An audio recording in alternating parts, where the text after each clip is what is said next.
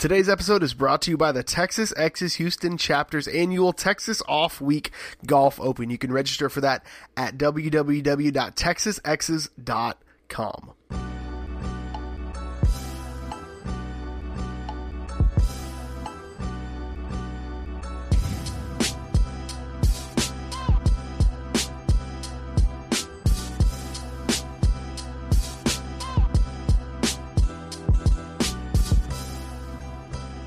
Welcome in, everybody, to the Longhorn Republic, your source for Texas Longhorn news, sports, and opinions with a bit of snark built in. We are a podcast of Burnt Orange Nation, and you can find more great Texas Longhorn content over at BurntOrangeNation.com. Before we get started today, I'd love to remind you, if you like what we do, please leave us a rating or a review on Apple Podcasts. It helps a ton. Get the show out there. Share this with your friends wherever you found it, whether it was Apple Podcasts, Google Podcasts, TuneIn, Stitcher, Spotify. We are wherever you want to find podcasts, so go ahead and share that link with someone you love. Another thing is that our podcast host, Podiant, is offering all of our listeners a free 14-day trial and 25% off their first 3 months of a premium membership. All you got to do is go to podiant.co. That's PODIANT.co. Sign up using the offer code Longhorn. Now, it makes it so much easier to start a podcast. You record it, you edit it, upload it, they take care of the rest. So again, if you want to start your own podcast, get a 14-day free trial of premium services and 25% off your first 3 months. All you got to do is go to Podiant, PODIANT.co. Sign up using the offer code Longhorn. Well, my name is Gerald Goodrich. I'm your host this week, like I am every week, and I'm joined by my good friend, the illest, the realest, Kyle Carpenter. Kyle, how you doing, bud? Oh, I'm doing well. Just tested out the heater in the new house, and it works. First time I've needed it. I've only been here a couple of weeks, but first time I've actually needed the heater. The seasons are changing. It feels like fall. The air's a little crisp. I'm heading up to my grandfather's birthday up in Pennsylvania this week, where the high projected, I think, is like 40. So it's going to be a quick acclimation with the colder weather. But otherwise, I'm doing wonderful, man. How about yourself? I'm doing great. You know, I do love this like fall weather. That's honestly, outside of like meeting my wife and getting, having a kid and all that good stuff, one of the coolest things about living in Oklahoma is the fact that like I get to experience fall. Like it doesn't just go like, summer to winter for 6 days and then back to summer like it does in South Texas. But yeah, no, shorts and a hoodie is like, basketball shorts and a hoodie is my favorite thing in the world. So I'm really enjoying this cold snap. If it would dry out so I can mow my lawn. It's been raining for about 64 days here in Oklahoma though. So we have got a bit of a show for you tonight. We're going to do a quick Baylor recap. You'd think it'd be a quick show because we have a bye week, but Kyle and I live to defy odds. So we'll do a Baylor recap. We'll bring on Cody Daniel, my boss, the man, the myth, the legend, to talk a bit of recruiting. And then we'll kind of segue from there to talk a little bit about what does Texas do for the next 5 games of their season. We've got a little bit of news for you, and then we'll close it out with some Bang the Drum. So Texas goes into a game as a favorite, 2 scores. Vegas thinks they're 2 scores better than Baylor. And like Texas has done all year, they find a way to make what should be a slam dunk game into a nail biter. Literally, it took until the last play of the game for Texas to close it out, but they managed to hold off the Baylor Bears 23-17. Granted, Sam Ehlinger did get hurt early on, but Kyle, what did you see in this game that made you at least feel a little good that Texas was able to hold on to a narrow 6-point win? Ugly wins are better than moral victories. I've been saying that for a long time. I will take 6-1 and not looking great than as opposed to a 3-3 year where we looked great. The offense clicked, the defense didn't do it. Or the defense was world beaters, but we averaged 3.1 plays per possession. So I will take this right off the top. I like ugly wins better than those. But there were some things to take away. I think the biggest one obviously is Ehlinger, and I think we can get in and talk about what the prognosis and kind of things look like him. But the biggest one was that he wasn't there. Team looked pretty good in the first drive. Kind of the scripted offense, of course, was drawn up to his strengths. As soon as he went out, it kind of stalled out a little bit, and we saw I won't say a terrible game from the veteran backup who's played a lot in his career as well, Shane Buechele, but we definitely saw a step back. And I'll just ask you before we go any further, Gerald, how do you like your crow? Do you like it seasoned, fried, tenderized? You do a little a light sprinkling. Maybe I like some dill on mine, a little kick to it. How do you like to eat your crow? I'm a twice battered, twice fried kind of guy. Let's get southern fried. Yeah, no, it hurts, doesn't it, Kyle? Just a little bit. It hurts.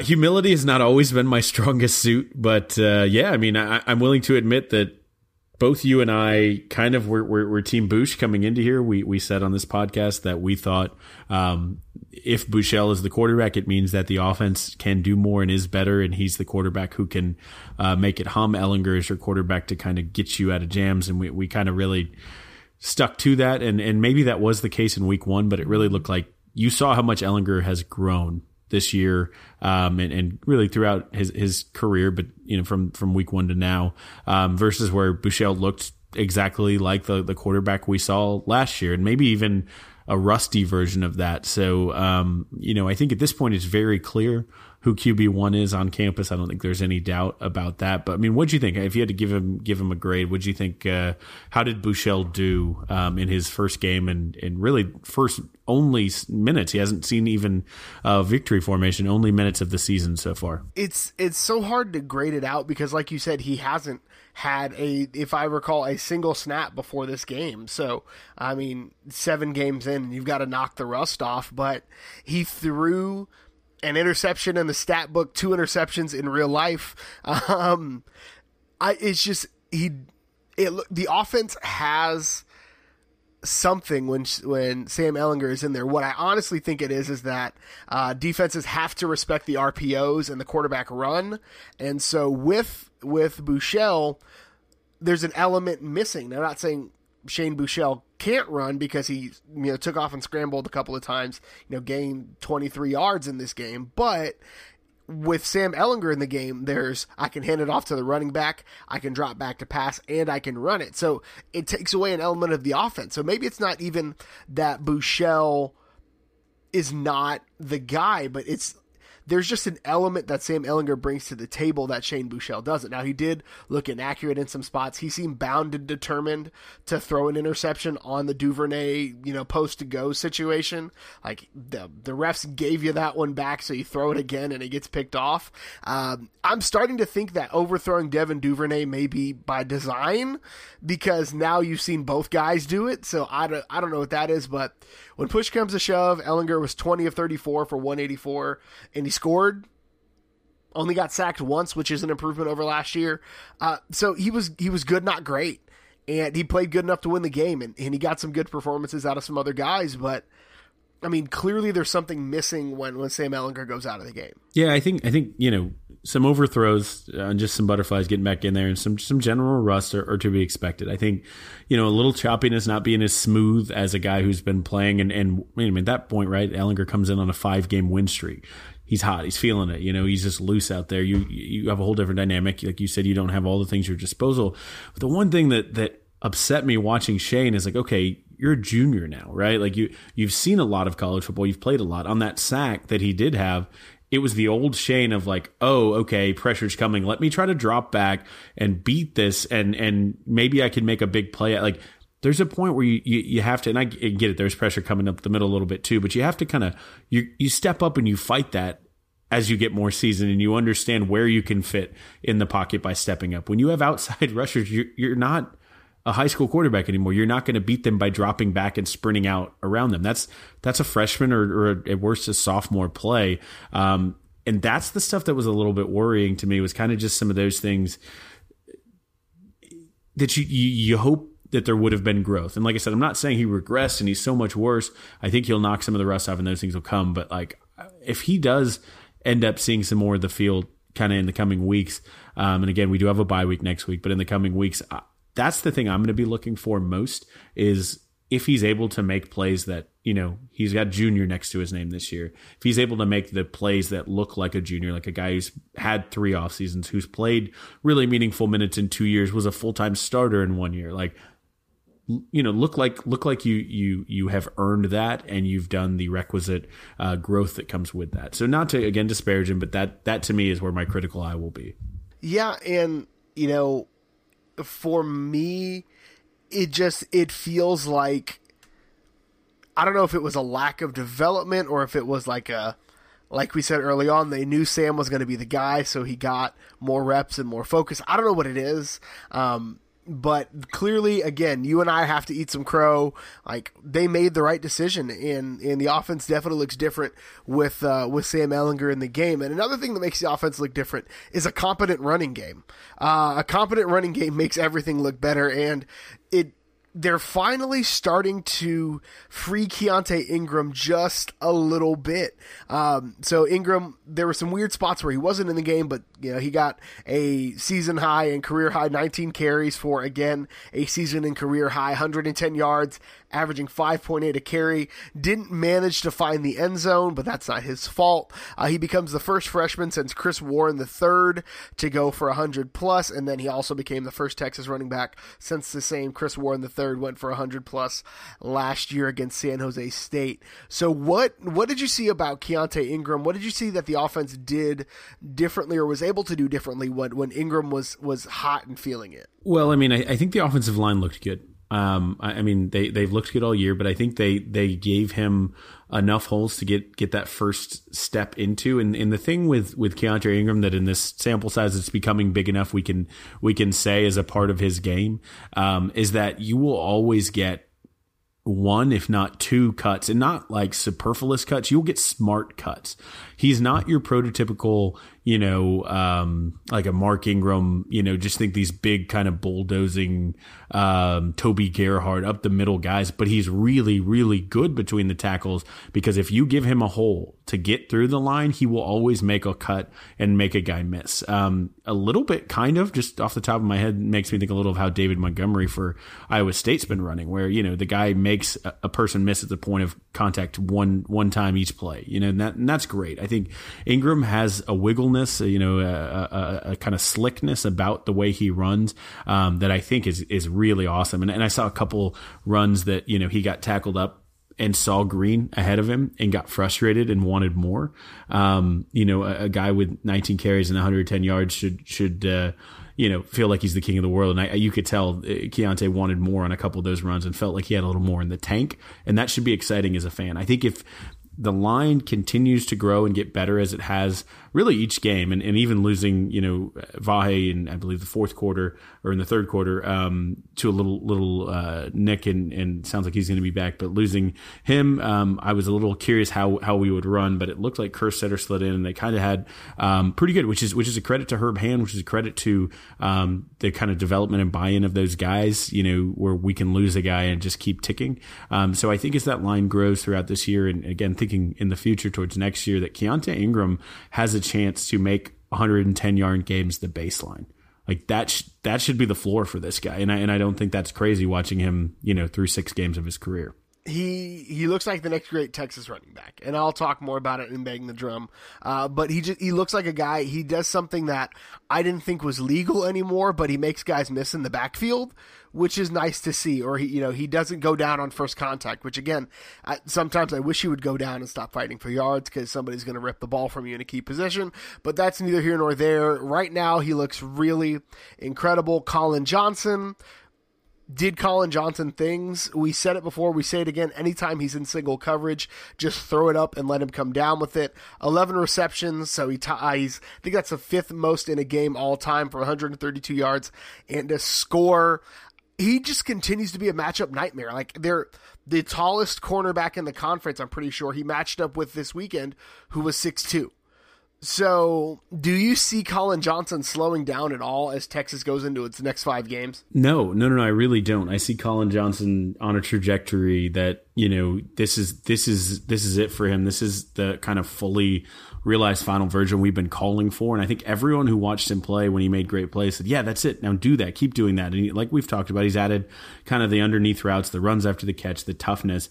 I think the thing you saw in this game is just he's a clutch player. He is a safety blanket. He is a player who you can throw to in the biggest situation and be confident in his hands, whether it's a 20-yard jump ball or it's a 5-yard slant or, it's a little hitch route and just he knows he's going to take a lick and you can know that he's going to come through. And he seems like a leader. He's a guy who I love both him and his brother kind of have a presence on YouTube and make videos and everything. But I've watched a couple of his in the offseason and went back and watched them after this game. Like he's just – when he speaks, he was saying like when he gets there, he's the first guy for morning runs every morning. He wakes up at 4 a.m. to make sure he's there at 5:30 to get stretched in the off season for morning runs. And I think that type of stuff seems trivial if you haven't played the sport. But when you have a guy doing that who everyone knows has first day draft pick type talent, but puts that type of work ethic in, and then you see it start to translate on the field, making the big catches, going up and beating people,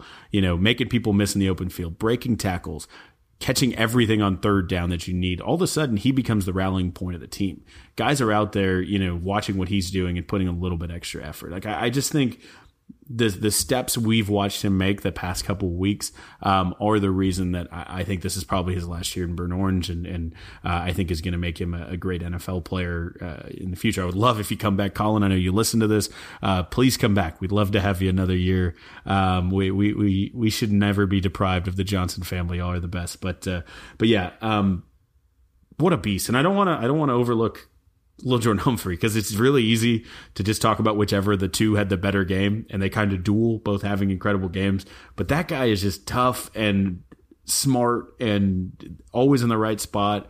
And just having two of these guys, man, this is fun. This is like glory days. Like I love having guys like this, a roster stacked with two or three just like game breakers. Yeah, and one, Lil Jordan Humphrey got his rushing touchdown out of the Jumpman package. I think we decided on. That's why I'm officially coordinating it, the Jumpman package.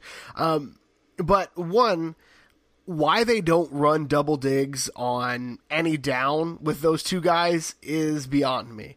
Like, yeah, just have them run 3-yard slants and pick up 6 yards every down. Like that seems like the play that gets you in a fist fight playing NCAA 14. Like I just run double digs with those two guys every play, and Kyle throws the controller and walks out of the room. Like that's what that feels like. But no, I think Lil Jordan Humphrey continues to be that Swiss Army knife, like they've called him. And, he didn't have that big of a receiving game as far as numbers wise, but he was another guy that just managed to get some tough yards. It just happened to be Colin Johnson's day. Those two guys are literally, Lil Jordan Humphrey leads the team in receptions by 1 and leads the team in receiving yardage by 13 yards. Colin Johnson leads the team in touchdown receptions, and he leads the team in yards per reception. So, like, it's a pick your poison on defense, and it's really, really impressive to see that. We've got to talk about the defense really quickly. So, it was really impressive to see this defense shut down an offense that was led by an up-and-coming guy, Charlie Brewer, who I don't know if you knew this, but he's a Texas legacy, and Texas didn't offer him a scholarship. Did you know that?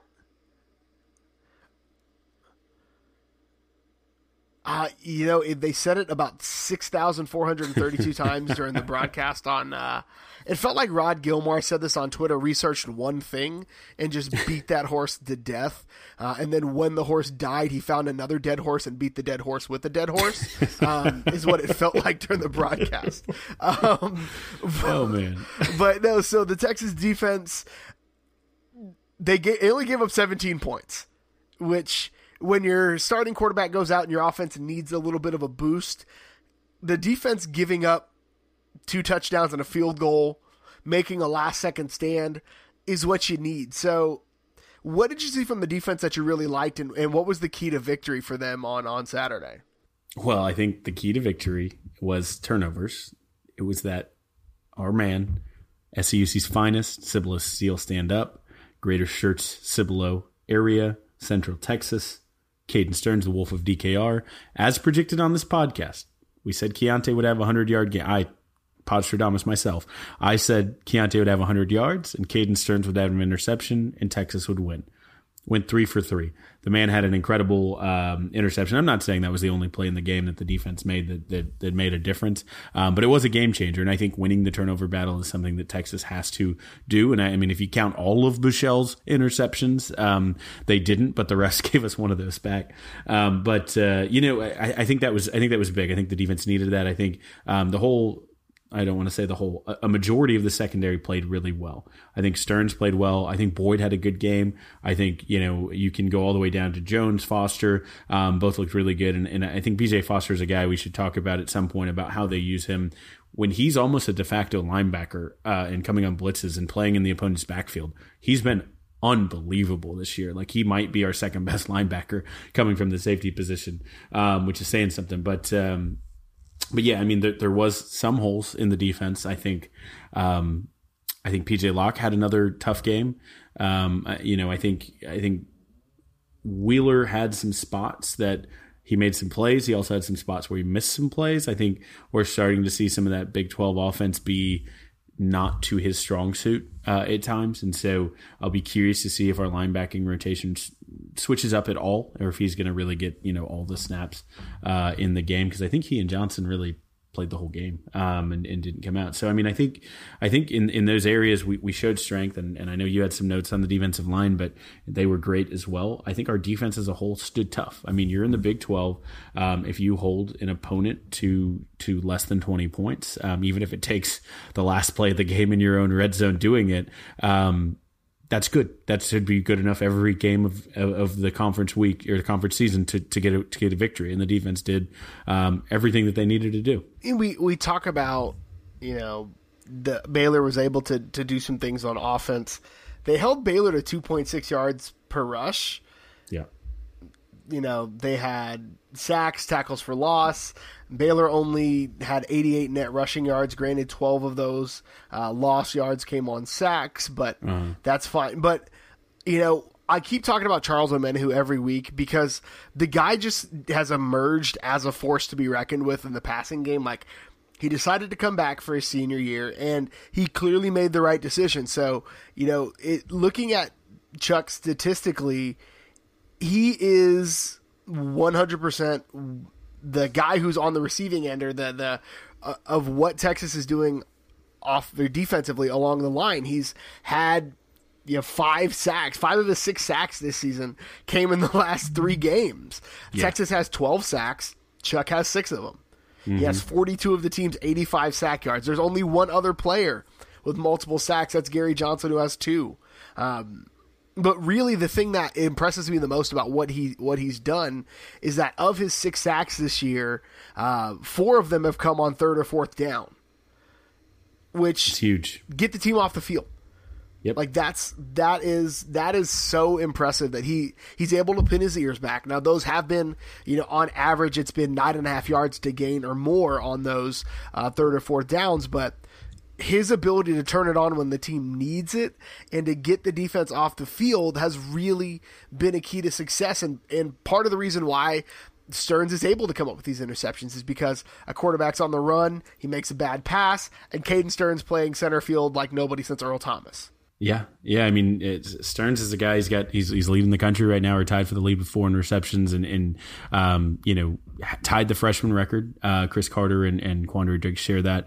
Like you said, 4 off the Earl Thomas 8 year, which is the best. We'll see how he does on that. But yeah, the reason you can be that guy and you can roam like that is when you have Omenihu, and to credit to Chris Nelson, who has had a fantastic campaign, has really lived up to being the senior captain, and Breck, who has been maligned through the season, has had some times where he put some pressure on. I think we both laughed about the look on his face when a running back is assigned to block him. You're just that's a bad day. That Thor winking gif was great that you posted. But yeah, I mean, like you said, it was 3rd downs. They held him to 47% on 3rd downs. That's what you need. It was getting a turnover on basically a center field play where you go over and make a big jump ball interception. I think the defense did everything that you need. I think Baylor helped us out a little. I think 10 penalties for 92 yards. If you tell me that you hold Baylor to those types of stats on defense, 2.6 yards per rush, and I think their passing was under 250 yards at 50%. And have an interception, I assume that Texas wins the game by 25 points. That's what how that sounds to me when they have that type of penalties against, when Texas doesn't have that. But again, we talked about the offense. There was a change that didn't quite come together as beautifully as it should have, and sadly, our beautiful boy Dicker the kicker regressed a little bit and missed a couple in the second half that could have made things different. And for the interception that didn't happen for Buechele, there was also a fumble that didn't get called. That Texas could have picked up and had a clear path to the house. So, I mean, there was plays in the game that could have changed it either way, the dynamic. But you know what? At the end of the day, it was another test for a defense where they had to steal, they had to get tough, they had to play the red zone, they had to make a few stops right at the end. Baylor had basically 3 shots at it, and they did it. They muscled up, they grew up, they put in a grown man's performance, and got out of there with a victory. Ugly or not, it's a W in the stat sheet, and that gives you just a little bit of pride in your chest, knowing we did it when we needed to, and that might come in handy in another game that's maybe more of a shootout where you're playing, not this week but previous weeks, one of the best offenses in the country in West Virginia. You need that in the back of your mind, and they've done it against a few teams this year. They had the USC kind of goal line stand early. They've had some big plays, and I think this Baylor play will be another play that they put in the repertoire, just keep in the back pocket to know that they can do it. Because it's one thing to coach it and do it in the offseason and believe in yourself, but it's another to go out there and win a game. And you shouldn't have been put in that position, whatever. They needed to win it, and they won it. And the defense, should feel good about themselves going into this bye week. Absolutely. So Texas enters that bye week number 7 in the AP poll, moves up 2 spots within striking distance of that top 4. They own their own destiny. Sam Ehlinger diagnosed with an AC sprain, a level 1, which according to Dr. Twitter says that he should be throwing by Friday and ready to go for a night game, 7 p.m. at Oklahoma State. So we'll see if Texas can keep the train moving in after the bye week when it heads to Stillwater. So once again, we have the distinct privilege of bringing on the man, the myth, the legend, Cody Daniel, on to talk some recruiting. Cody, and how are you doing today? It's always better when I come on here. I show up and all of a sudden I'm just so flattered, man. Thank you for having me. If anything, I'm here to gas you up, man. So we'll talk some recruiting, and then we're going to talk a bit of what the season looks like moving forward. And so I wanted to get your thoughts on that while we had your time on your calendar. So since we've last talked, Texas picked up a pretty big commit. David Benda, who's a 4-star linebacker out of Cinco Ranch, big time guy that had been trending Texas for a while, but then things may have gotten weird towards the end. So Cody, what does a guy like Benda bring to the table for the Longhorns? Yeah, I think immediately, I mean, he's a bit undersized for a linebacker. He's like 6'2", I believe, around 220. But that obviously when you hop in the NC McKnight strength and conditioning program, that's going to change pretty quickly. But he's going to have to bulk up. But for being undersized, he's extremely quick. He has, I believe, like a 4.36 shuttle or something.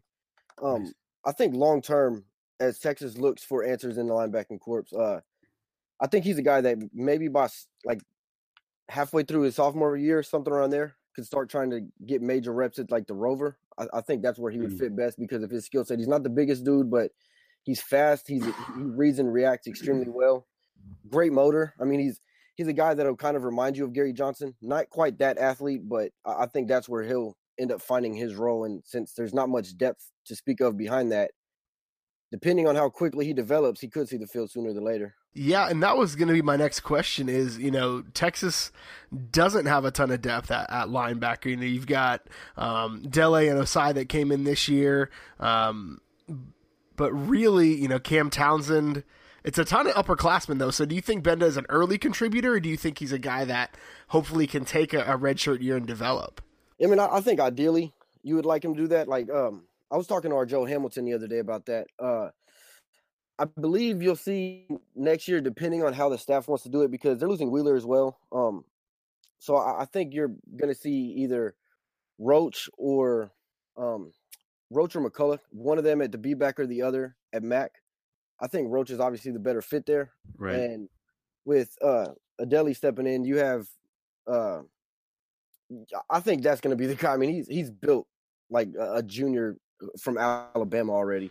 that dude is massive. And the only thing really, I mean, I think the injury preseason kind of hindered him getting on the field early, but I think he's going to be the guy that steps in next year for Wheeler, depending on what the staff wants to do with Roach and them. But I think that's going to be your 3 starting linebackers, and however they choose to play it. I mean, I know McCulloch was getting reps at all 3 as the reserve throughout spring, so right. I think it's going to be fine where Adeli and Roach fit, and it's kind of stick McCulloch in the other spot and pray for no injuries. But he's definitely going to see the field early. Long story short, it's just I think their starters will be in place, but they're going to need young linebackers to contribute pretty early. And that seems to be the case on defense the last few years. Hopefully these next couple of classes, maybe a JUCO guy can fill out some of that depth. But speaking of depth, Texas is still in the mix for some big names out there. One of the biggest, possibly the biggest that's still on the table for Texas is a guy like Trey Sanders, who is, I believe, the number 1 running back in the country, if I recall correctly. So Texas has been in the mix. He's been an Alabama lean since basically the womb, but crystal balls and predictions and things are starting to shift burnt orange. So what's the lean for Trey Sanders? Are there any indicators that things may be shifting in the burnt orange favor? I mean, I think it's pretty clear that he has interest in the program. Otherwise, I mean, you're not going to pay on your own dime to come out here and multiple times. I think the winning the parents is what's largely been reported.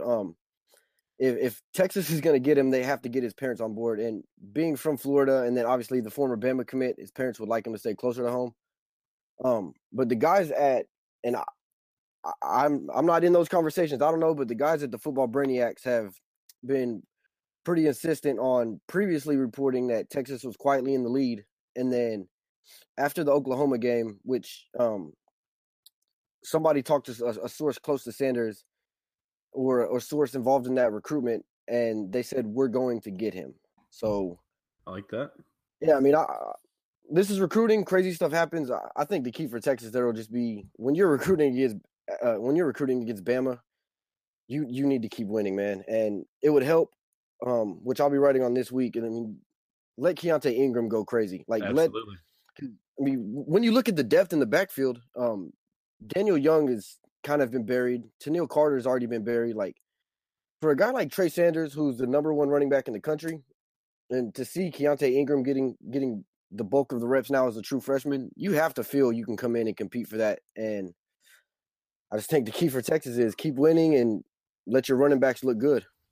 Oh, yeah. And I mean, I think Trey Watson's had a great year, but if you can immediately come in and replace his workload immediately, or give that section of the workload to Ingram and give Ingram's kind of first few weeks to Sanders, all of a sudden you have something of that assembly line that Texas has had in the past, but you think of with an Alabama right now, or some of those Georgia teams. So I mean, that's awesome. Like this is a sign. I hate to say it, but at least on the recruiting side of things, that Texas could be trending in that direction of being back. We've had a couple misses, a couple down years, but I think getting key guys like this, Trey Sanders to me is one of the bell cows that says, where Texas ranks in an 18-year-old's mind, amongst the elite, truly blue blood programs, because it's been so long since we've had that number next to our name, at least as low as it is right now. I mean, and another thing is when you mention like being able to recruit with that, if you're able to land a guy like Sanders and you stick him in a backfield with Ingram, then those multiple running backs start to come in the future, because they're like,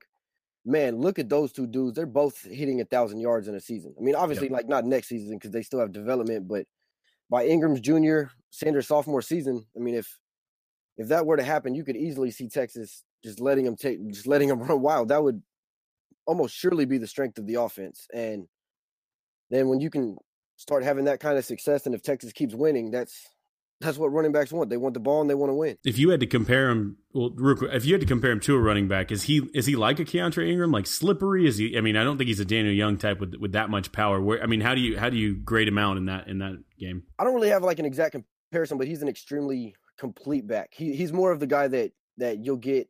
I mean, he's an Alabama kind of back. It's exactly why he was formally committed there. Yeah, he's the kind of guy that he can break away on the outside, or he can just hit the hole and pick up 6 yards consistently. Where Ingram's more of the, I mean, it's like he has 3 cuts on every carry. Right. Sanders is more of a, he can do that, but he'll also lower his shoulder and just run straight into a linebacker. And gotcha. I mean, it would definitely be like that ideal thunder and lightning kind of combo, except Sanders has a little more lightning than that saying would give him credit for. So the other thing that I've been talking about on this podcast for a while, and I think I asked you the last time, and I need an update is my man Brew McCoy, the other kind of big 5-star on the board. Any updates? Any word on how he's trending? Still burn orange? Yeah. So this is what I'm thinking. This is my mindset on this at this point. Shout out to EJ Holland. He's been on that one pretty tough. Him and Mike Roach actually put their crystal, and he was EJ and them have been really hesitant on putting that in. Like, hey, we're not there yet. This is not where this is heading. And then those crystal balls have come in. So whatever they're hearing behind the scenes has them feeling good. I know the family finally, like, I don't know if it would be any program, but they're comfortable with Brew leaving and coming to Texas. He obviously loves it. Growing up a USC fan obviously isn't. I mean, that's hard to recruit against a California kid who grew up a USC fan. So, yeah. I mean, I think if you're a Texas fan, what you need to root for is USC to stumble. I mean, after the Texas loss, they've ripped off 4 in a row. So that's, I think, what could open the door and potentially seal it for Texas would be USC just continuing to slip and Clay Helton's job insecurity. I mean, at this point, it's pretty clear Herman isn't going anywhere. And I know I'm rambling, but I don't know if Texas is doing this behind the scenes. But I would say get Jake Smith in on this recruitment. He's a guy who committed to Texas over USC. Get him in Brew's ear about why Texas is better than USC. And really, the opportunity to be on the field with those two guys at the same time. I mean, the success of Colin Johnson and Lil Jordan Humphrey in this offense, 2 guys that have pretty complementary skill sets. I mean, Smith is kind of all over the field, so I think that's a genius move. You need to get, you know what? Give this man Brian Carrington's job. Just do it. Yeah, man, bro. Carrington is killing it. I mean, he's a big reason why some of these kids are enjoying themselves on campus. But I don't know. That's going to be one of those ones where it's just keep doing your thing. I know Texas is trying, but he's already had his official visit for the USC game. Right. Texas is trying to get him to come back out for an unofficial before his commitment. And I guess it's Texas fans need to start living it up for Pac-12 after dark and hope USC drops a few.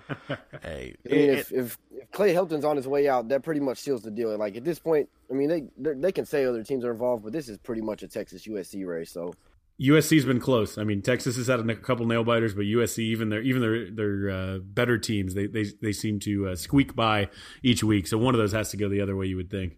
Yeah, I mean they have Notre Dame at the end. I mean, with the way Notre Dame is playing, you would kind of assume that's going to be a loss. Although Notre Dame, like how people criticize Texas for sneaking past K-State, they barely beat Pitt with the exact same final score. Right.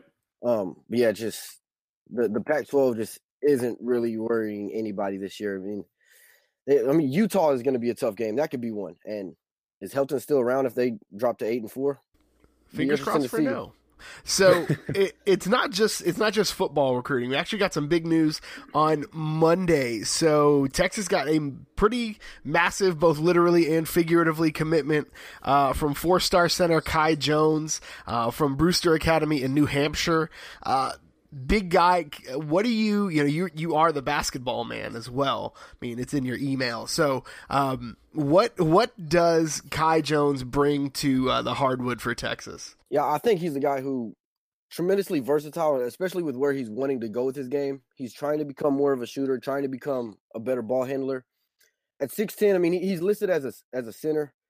He's not a center. Texas isn't recruiting him as a center. Right. And I mean, he tweeted that he wants to be a great shooter. Like and KD is his favorite player. Right. Like I'm not saying like by any means making that comparison, but I think he's a guy that by the time he gets to campus, he's not going to be just your stick him in the paint big man. He's going to be a lot more like I'm trying to think of a comparison, maybe like a Jared Allen, but quicker, just in terms of like the size, but the ability to step out.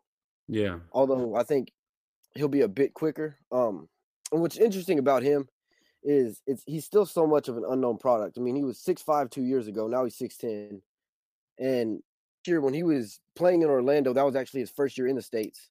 He was on a team with Nasir Little, who's at North Carolina now. Mm-hmm. Ronaldo Segu, I think I'm pronouncing that right, who's at Buffalo, and 4-star power forward CJ Walker, who Texas is also recruiting. So, I mean, he was on a loaded squad and didn't really have the opportunity to just showcase his skill set. So, I mean, that kind of came out in the spring, and then he went from basically unknown to nearly 30 offers within a month. So, I think he's a guy that by the time he gets to Texas, I mean, he could probably be a top 25 prospect. Well, and he's one of those guys who's climbing up, like you said, people's boards. Shaka seems to have some pretty good luck getting the late bloomers. Like I don't know if it's just good scouting and he gets in there right at the right time, but we've had a couple of those guys the past few years. I mean, that's got to be intentional, right? That's part of Shaka's game plan to look for those guys. Yeah, I mean, I certainly think it is, because I think that's something that he innately had from his time at VCU. Right. Because, I mean, at Texas, the recruiting has still been impressive, but even before him, Rick Barnes was a monster recruiter. Yeah, absolutely. So I think for him trying to get his guys, it's just, first he's just naturally looking for those under the radar guards. I just think that's what he does. And then getting in on them early. I mean, like you've seen with Matt Coleman, for example, he was recruiting Matt Coleman since middle school. And Duke wanted him bad. If Duke was a point guard, you know you have someone special. And that was a big reason why he landed Matt Coleman, because he established that relationship early. Right. And beyond that, I think a lot of credit needs to go to Darren Horn. That man does a phenomenal job of developing big men.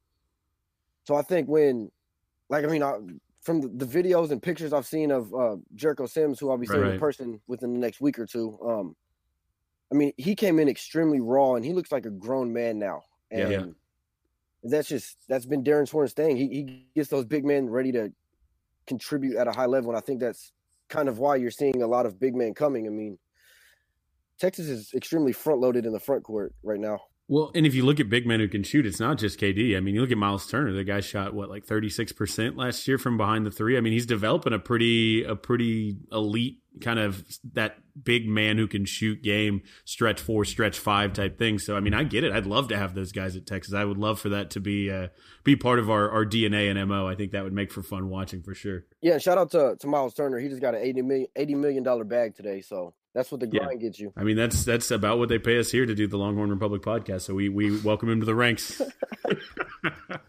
Kyle, don't let that out. We've been dodging the tax man for at least 18 months now. But hey, that's with bonuses. Right.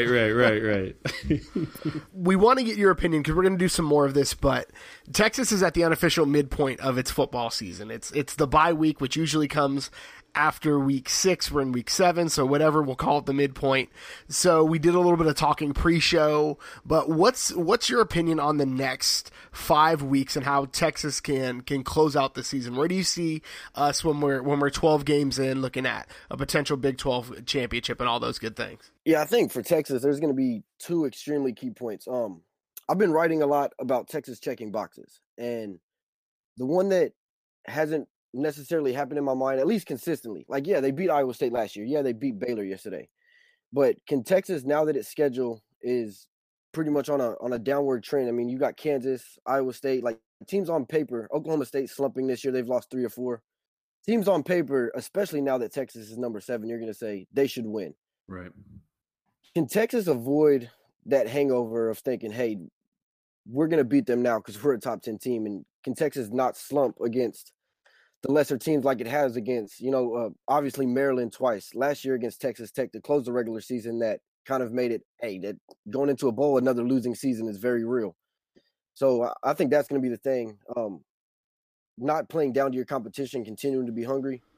And then how does this team handle success? When Texas played with a chip on its shoulder, it was, we're not Texas yet. And it's like all of a sudden, hey, you're going to start having, I mean, you've seen the media frenzy since the Red River Showdown of Texas is back and So I'm like, no, Texas isn't back, man. They can easily falter if Texas just thinks it's going to win. So how does this program handle success? I mean, the 1-0 mantra sounds good, but those players have to know, hey, we're better than we've been in a decade. So, I mean, just like we saw with West Virginia, you think you're going to show up and win because of the name on your chest and you're going to get smacked. Which is kind of how Texas got in this situation in the first place. Let's just be real here.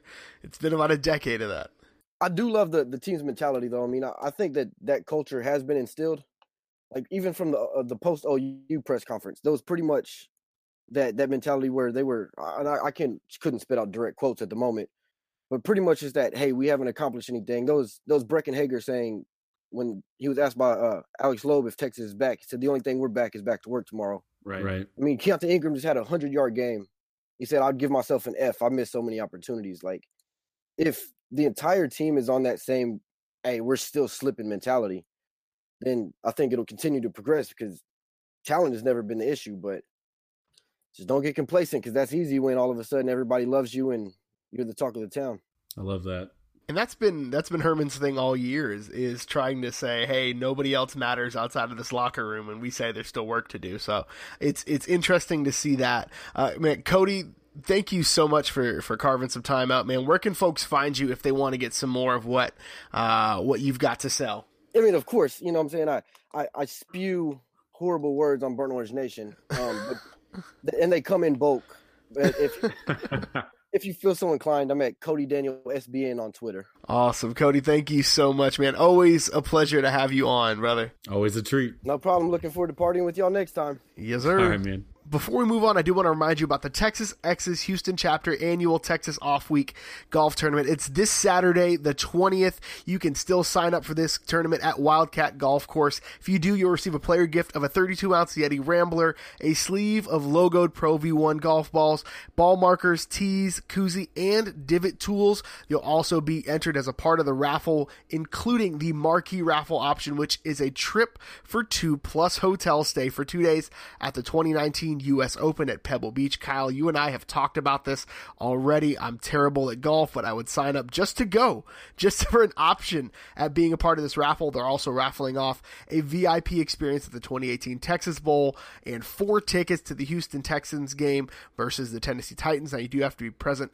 to win those raffle items. There'll be a silent auction that includes tons of autographed Longhorn gear, including a signed 2005 National Championship banner. As part of it, breakfast, lunch, and snacks, plus plenty of adult beverages will be served. Now, to sign up for the party on the course, go to TexasX's.com. Make sure you dress up in your burnt orange best and come hook 'em. So we mentioned earlier, Texas is heading into a bye week, but we want to talk a little bit. It's the unofficial midpoint of the season. So, we are 7 games in. The bye week usually comes 6-ish, but whatever, it's fine.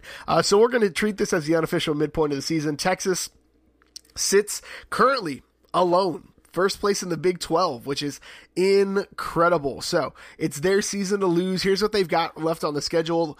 Their first game out of the bye is a 7 p.m. kickoff at OSU for homecoming. It is the weekend before Halloween, so spooky stuff could happen. Then they'll welcome in West Virginia first weekend in November. They'll travel to Lubbock against Texas Tech. Hopefully that's a day game. They'll welcome Iowa State to Austin, thankfully, and then they'll close out the season in Larry Lawrence, Kansas against the Kansas Jayhawks. So, Kyle, what does the last 5 games of the season look like to you? How do you think it's going to shake out? These are, I mean, we talked about the pointy end of the spear being the front half, but this might not be the meaty end of the bell curve, but this is still scary. This is a winnable 5 games, and that might be the scariest part about it. Texas on paper should be better than each of these teams, and if they play their best game, like Tom Herman has been saying, they should win out. They should win all of these games. West Virginia obviously is the closest thing to a toss-up, and they get to play that one at home. So home team gets the, runner goes to the home, or tie goes to the home team. They get the slight advantage in that one if it's a toss-up. But, I think, like you said, having to go to Stillwater at night, having to go to Lubbock, which, dear Lord, please let that be a day game. We don't need that in my life. I mean, it's a murderer's row of the weird part of the Big 12, right? Lubbock, one of the weirdest places. It's a place that Mike Leach seemed perfectly normal. Iowa State, we've talked about the trip to Ames is ungodly. West Virginia, if you have to go there, it's like playing on Mars. Kansas, obviously the hardest team to beat in the country. It's traditional rival Kansas is how we end the year. But, Oklahoma State has gone either way. They've looked really good, and then they've played some opponents that maybe prove them to be not as good as we thought, and they've had some internal turmoil, and they don't really know what their best kind of package to run out on the field is right now, which may be a good thing for the Horns in the bye week to kind of get ready, but it also may not be because you don't know exactly what you're getting. I think obviously the marquee matchup will be West Virginia, and then the one that scares me the most, honestly, if I'm going to admit it, is Texas Tech in Lubbock. I think they're going to drop one of these. I just do. I just think in my heart of hearts that it's a tough schedule still remaining, and they drop one, and that Texas Tech one jumps off the page as the most likely, and it's going to kill me if that's the case. But what do you think? I mean, 5-0 for you? I think again, I thought it was bluster early on, but I'm bought into the fact that if Texas plays at its best, it could compete with anybody in the conference. That I'm fully convicted and convinced of that. The stat that really jumped out at me, Bill Connolly at SB Nation, he's kind of like the stats guy. He's the numbers guy. He threw this out there today. Texas's average scoring margin against S&P Plus top 50 teams, they're 13.7 points better. Against number 51 through 130, they're 3.3 points per game better. So I don't think it's going to be West Virginia or Tech. I think it's going to be OSU or Iowa State. If it's going to be anybody, it's going to be one of those two schools. Like, it's not going to be if Texas loses one of these games, it's going to be dumb. Like I said it going into the Baylor game. I said it in a post. I said it on the podcast. I felt like this was a game that Texas loses in a dumb way, and it almost did. It almost lost in a dumb way because Sam Ehlinger went out. And so if Texas loses one of these games, this is a team that very clearly gets up for the big games and has something. I don't know if it's them not getting up for the lesser games. I don't know if it's just them playing down to the level of their opponents. I don't know what it is, but it's going to be a silly thing that costs them, if anything. And again, if they can manage to get up for these games that it should handily win, like I said, OSU is a game that they should handily win. Again, at night, homecoming weekend for the Pokes is worrisome, but again, Corn Dog is going to throw 4 interceptions and it'll be fine. West Virginia coming to Austin. Iowa State showed you how to beat West Virginia, and Texas does it better than Iowa State. Texas can run the ball. Texas has better receivers, and if Ellinger's in the game, they're going to control the clock. And so I think Iowa State gave you enough tape to show you how to beat West Virginia, and I think Texas does it better. I think Alan Bowman still only has one lung, so I'm not super convinced that Texas Tech can beat you. So really, Iowa State, thankfully coming home to Austin is great. In Kansas, if Texas loses to Kansas again and it sinks a shot at a college football playoff, which again, I'm saying it, you can tweet at us, whatever, I will light myself on fire. Like, I will do it. I will absolutely do it. It's just, if Texas plays like it should, they should win out. They should. They should be able to play OU again, probably for a conference championship. And that's whoever wins West Virginia, OU is going to be the other team in the conference championship game.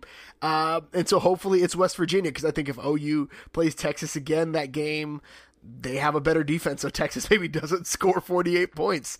So I think Texas has a legitimate shot of winning out, playing for a Big 12 championship, and possibly having a number 5 next to their name heading into the bowl season. Yeah, I mean it's a nightmarish scenario where you're like the Vietnamese monk and have to light yourself on fire. But I know you're a man of your word, Gerald, and I appreciate that about you. But I think that obviously the sunshine pumping timeline is 5-0. The darkest timeline of any community fans out there might be 3 losses out of this, and it shouldn't be. It really shouldn't be. But you have to acknowledge the fact that Texas has won off of having a turnover advantage, having averaging that. Kansas has also won any games. They've won by I think still leading the country in that metric. But, and there's going to be some of these quarterbacks who throw a lot who Texas will have the opportunities. But, like you said, you saw against Iowa State, if you only let West Virginia, which is an absolute machine, hadn't trailed all year, run 40 plays when they average 65 a game, and you just don't let them do anything, you just choke them, you strangle them. And that's a little worrying. Again, an injury, we've been able to control the time of possession. Maybe an injury on the line or somewhere else, you see an opportunity where all of a sudden we're out of our game plan, we can't run the ball, whatever it is. I just think there's always that chance that it could go sour, and I want fans to be ready for that. I think it's maybe just the syndrome of the fact the last time we were ranked number 5 was coming off the national championship game. We were all sure Garrett Gilbert was going to get us there again. And so it's a little bit fragile. But I think you're okay to beat your chest a little bit here, Longhorn fans. You earned this. You earned a top 10 ranking. We've gone through some down times. This is Tom Herman delivering a good product. And you need to enjoy it, because I think it's tough for fans who are in this weird place. 11-1 was kind of a sarcastic refrain after we lost to Maryland. But hey, it's college football. It's dumb. Stupid, crazy stuff happens. That could very well be the thing that happens, which is stupid, and I love it for that. But, there's also people who have been absolutely positive in each of our big games and our little ones that we had a way to lose it and squirt this one away. But I think find your happy place somewhere in the middle where you can cheer on this team for their best, performances, but you also don't allow it to crush your soul if something bad happens. But again, my pick is I think we'll go 4-1 in this, but man, I hope I'm wrong and we go 5-0. I could see it going both ways. But what are some things? What are some trends? What are some statistics you're looking at that kind of make you a little leery heading into these last 5 games? I've got some. I know you have some. Yeah. So I mean, one that I'm looking at is just you look at the defense, and we spent some time during the Baylor game talking about how they showed up and they did what they needed to. And each of our big wins, they've had some big plays. But you look at a couple of our closer games, and they look tired in the fourth quarter. I mean, OU, that 21 points in the fourth quarter is because they just look gas. And so I look at the defensive rotation, and it's kind of shrunk. It shrunk to a point where it's really maybe like 14 guys that see the field on a consistent basis. And you have your linebackers guys like Gary Johnson, who I don't think gets off the field. I think the only breather he's got all year is on a suspect targeting call against Maryland in the first game, and he got to rest for a half, but not by choice. Other than that, the guy hasn't come off the field. And you just wonder at the end when you're chasing Tech and West Virginia and Oklahoma State around, what toll that takes when you're thin like that. I think back to our championship teams, and you really legitimately probably had 20 guys in there. You probably 18 every game saw the field. You just had a base 11 unit. You had a couple guys rotating at line. You had a linebacking, at least a spell where you had some people come in and looked at different packages, and you had a defensive back rotation. And Texas has tried some guys, but they've shrunk that rotation with who they're comfortable with. So I just wonder, is that going to come back to bite us if we're that close to the playoffs, and if we are looking at these big bowls at the end of the season when fatigue starts to become a factor, because you have a quarterback on offense who's played before this game every snap. You have some positions like that where we know we're really good at the top, but do we have depth? Do we have the ability to weather a blow, like losing Ellinger, for a game, or like losing any of our marquee guys? And that's tough to do for any team in the country. But do we have that depth? And like I said, for me, I specifically look on that defensive side of the ball. And maybe that's where some of those, really heralded freshmen come in and get a chance to earn their stripes or whatever. But I just hope, A, it doesn't come to us needing that, but B, if it does, that, we have the mettle in those guys who haven't got to see the field a ton, just because Orlando has chosen to kind of keep a tight-knit group there. So, yeah, what are you thinking? And for me, it's the other side of the ball a little bit. I think they've gotten the job done with those 14 guys. So it worries me for next year, I think, a little bit more than for the end of this year. I think the thing for me that really is worrisome is just the offensive production seems a little off. Like, other than OU, and maybe this is just, again, the team being able to play to what they need to, but the offensive production, one, Texas has only scored 17 points in the fourth quarter all year, which is problematic. And two, they're only averaging 3.7 touchdowns a game. They're averaging 18 points. 20, I guess, if you count the extra points, they're averaging 21 points from touchdowns on offense a game, which if it turns into a shootout, it's not going to happen. Really, if you average out every game but the Baylor game, because we'll kind of toss that out a little bit from because of Ellinger's injury, Texas is literally scoring 4 touchdowns a game. 4 against Maryland, 4 against Tulsa, 4 against USC, 4 against TCU, 2 against Kansas State, 6 against OU. So if you add those up, divide by 2, you get 4 and 4. Yeah, that's that could be problematic. I mean, here's what I'll say about the 17 points specifically. I think that's a little bit of an outlier of a stat. Not that it's not true of our fourth quarter production. I think we had at least 2 drives, if not 3, Tulsa, I'm thinking of a couple games, USC and TCU, all where we probably could have at least got a field goal or pushed for a score, but we were able to get in the victory formation. We were able to choke a game out. So maybe there's a little bit more meat on that bone, but I don't think you're wrong. I don't think you're wrong at all about the fact of the overall production. We have to score more. I mean, you're not going to win in the Big 12, and truly against, you can't just call it a Big 12 thing. You look at Ohio State, they're scoring some points. I mean, you look at some of these teams across the country. If there's a Pac-12 team, though I don't think if we're talking playoffs that's really what you need to worry about. But I mean, even in the SEC, I think Alabama averages 50 points a game. Good God! But you're going to have to be able to put points up. You're going to have to find a way to make that balance work to where you're 35 is your baseline, or on a really good typical Big 12 team, probably 40. You want 40 points. And again, we have a good kicker. He's a freshman though, so I don't really want to rely on game-winning kicks every game for the 18-year-old. I don't want to put that type of pressure on a kid.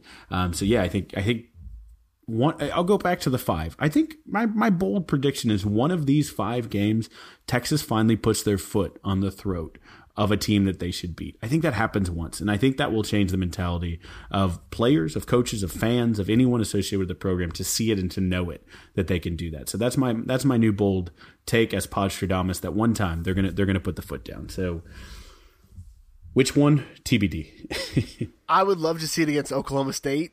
Just started off strong. Yeah. Keontae Ingram goes for 175 and 3 scores. We just go for it. I don't think that's actually the number that he'll put up, but if he continues to go over 100, he'll put up some impressive numbers. We'll talk more about that and bang the drum. So yeah, it's going to be an interesting close to the season. Again, Texas goes on a bye. They're relatively healthy. Ellinger is the biggest injury that they're dealing with outside of the guys that are out for the year. So he's got 2 weeks to recover from what should be, again, according to Dr. Twitter, a 5-day injury. So that'll be nice. So hopefully Texas can at least take this momentum, be healthy for the last 5 to 6 games of the regular season, and put together something special. I think one note on that is I think that we'll see how good the Texas it's not the PR department, it's the opposite of that. I guess secrecy and of the dark arts or whatever, how well they protect their information will be very interesting, because with this bye week, there's a long time before we find out exactly where Ellinger is and exactly who the quarterback is going to be. I mean, I think if there's any injury risk, they don't necessarily rush him back because they have to think big picture. So it could be if it's a full 2-week injury and he's at 80% that they suit him up, but they let Buechele run the offense and they game plan for that. So I'll be very curious how much leaks out. I'm going to be watching like a hawk for any nugget of information I can find over the next couple of weeks. But I think that Oklahoma State game coming off the bye week with a injury to Sam is obviously the most intriguing and interesting and clenching of body parts storyline that the Longhorn faithful will be dealing with. So we're going a bit long this week, so I'm just going to hit some basketball notes really quickly. The NBA season, how the heck is it NBA season? But it tips off this week. You got 10 Longhorns on rosters, including the one and done guy, Miles Turner, who signed a massive contract extension, $72 million plus 8 more in bonuses that he could hit. That's a Woj bomb from this afternoon. So big ups to the man in the bucket hat. I'll never forget that commitment. It was incredible. Andrew Jones, the comeback story, has a bit of a setback.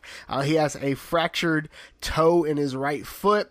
The reports are he's out indefinitely. He on Twitter said it's not indefinite. We just don't quite know when I'll be back yet. We'll be in your corner cheering for you, Andrew.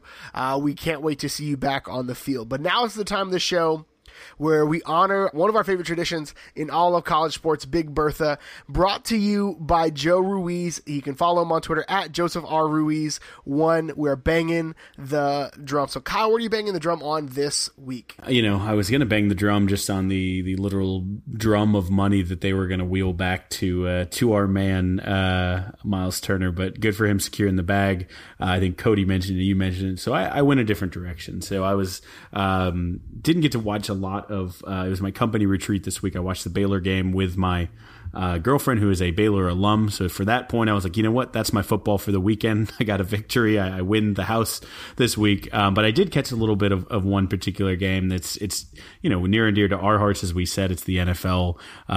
It's Saved by the Bell college years, but the NFL version. It is the Longhorns up in the Pacific Northwest, though they did take what I believe must be a very, very long flight this week. Both teams from the West Coast met in Wembley. And I'm a big soccer guy, so I was excited. I always love our Wembley games over there. There was the Seahawks, or the Seahorns, as I've been calling them, taking on the Oakland Raiders, Las Vegas Raiders, and the Marshawn Lynch's over in across the pond. And there was a couple things of note in that game which I really wanted to bang the drum for. So there's a guy who we ride hard on this podcast. He may have been our original, this is the guy that this podcast loves more than anyone else. Poona Ford. Poona! There it is. Poona Ford had his first career tackle this week, and he still has not had a tackle on American soil. Take that for what you will. But he had two of them this week for the Seahawks. So it was fantastic to see him getting plays and making the most of that. And I think you will see an increased role for the tiny giant. The other awesome thing that just warmed my heart, maybe even more than the Poona stuff, just because it's been a journey, is Tyrone Swoops. Got his first career catch. It may be his first career target. He had one target, one catch, 23 yards in that game that the Seahawks won. And so it was awesome. It was a great feeling. A kid, who has such an up and down career, who had, there's all the stories, of course, about, who we could have had, the recruits that we didn't go after because we went after him. And if that changed the trajectory of the Texas, or whatever. Tyrone Swoops was our guy. He had some incredible games. I still remember the OU game that he almost single-handedly won for us a couple years ago. The selfless transition to kind of be a package quarterback and do those things. And now the transition to tight end is seemingly extending his career. And so it's stories like that make you love a guy, a player who has the Texas values of I'm going to do what's best for the team, and I love the sport, and so I want to do that. And of course, I can't overlook the best Longhorn in the NFL. Sorry, Earl. Sorry, Justin Tucker. Sorry, Derek Johnson. Sorry, all of you. Clearly, the best Longhorn in the NFL is Michael Dickson. Let's be honest here. In the original Dicker the Kicker, the punter from Down Under, had 2 punts, both down inside the 20, 86 yards on those, one of which was a 50-yarder. And even in the, I'm sure, heavily saturated clouds hanging about 12 feet above the field, as it looks bleary in England every time I see a picture of it, he was still able to punt through the storm and show those Brits how you actually kick a ball. It was it's so cool to see so many Texas players concentrated on one roster. It makes it easy for me to follow the NFL as an admitted not NFL guy. I just look up the Seahawks and see how they did. It makes it really, really easy for me. So I'm banging the drum. I'm going to backtrack a little bit and talk about Keontae Ingram. So Keontae Ingram, we've been banging the drum on him all year, but following the game against Baylor, in which he rushed for 100 yards for the first time in more than a calendar year for Texas, he gave himself an F so far this season. Now, I am admittedly a bit too hard on myself, I will say it. But even as someone who beats themselves up over a lot of things, giving yourself an F on the season that you're putting together is a bridge too far for me. So let's just look at the stats for Keontae Ingram. So he's 97 yards away from becoming the 10th true freshman in school history to go for more than 500 yards a season. So that, to me, pretty darn good. If he hits his average for the year, which is just 67.17 yards per game over the next 5 games, he's going to finish with 738 yards on the year, which would be the 8th best season from a freshman running back, true or redshirt, behind Malcolm Brown's 2011 season, which, if you don't remember, Malcolm Brown is now playing in the NFL. So I'm not, you know what, I'm all for, like, hey, I can do better. Like, do not give yourself a break. Work as hard as you possibly can, but you've got to give yourself a little bit of credit. You are setting yourself up to have an incredible career. If he gets 100 yards over the next 5 games, he's going to go for 1,000 yards. Like, it's probably not going to be the case, but he's going to be knocking on the door. If they feed him like they did against Baylor, Texas isn't going to face a really, really stout run defense outside of Iowa State. And so he could potentially, if you give him 19, 20 yards a carry, again, this may be pie in the sky and it may be drinking too much of the Kool-Aid, but he could come up with 70, 80 yards a game and be knocking on 750, 800 yards in a year, which would just be insane. So, Keontae, I know you feel like you've left some yards on the field. I get it, but, dude, you are about to have a special season, so give yourself a little bit of a break. I would say the F stands for funky freaking... I didn't have a third F, but I'm going to say freshman. There it is. Got it. Boom. On the spot. Funky freaking freshman. Keontae, I love you, man. I love that this is your absolute worst that you're going to do in your career, and every year you're going to be better, and you're going to be Priest Holmes, Jamal Charles, et cetera, obviously Ricky, and be a NFL great after a long and distinguished Cedric Benson, long and distinguished UT career as well. So funky freshman phenom that starts with a PH, but I'll go with it phonetically. Keontae Ingram. I was gonna go. He's just going for Lil Wayne, where the F is for phenomenal. That just feels right to me. But that's all the time we've got for you this week. Kyle, where can the good folks find you on the internet? You can find me on Twitter at Kyle Carpenter. You can find me over at Barking Carnival, my weekly column, The Texas Pregamer, as well as on Twitter at Texas Pregamer. Check it out. You can find me on Twitter. I am at GH Goodrich. Follow the show on Twitter at Longhorn Pod. I'm back this week on my nerd podcast. You can check us out. Two Woke Nerds. We'll be breaking down Venom and the latest trailer for Glass. So you can check us out. We'll do that on Wednesday morning. Thank you so much for tuning in again this week. And until next time, hook 'em. Hook 'em bye week.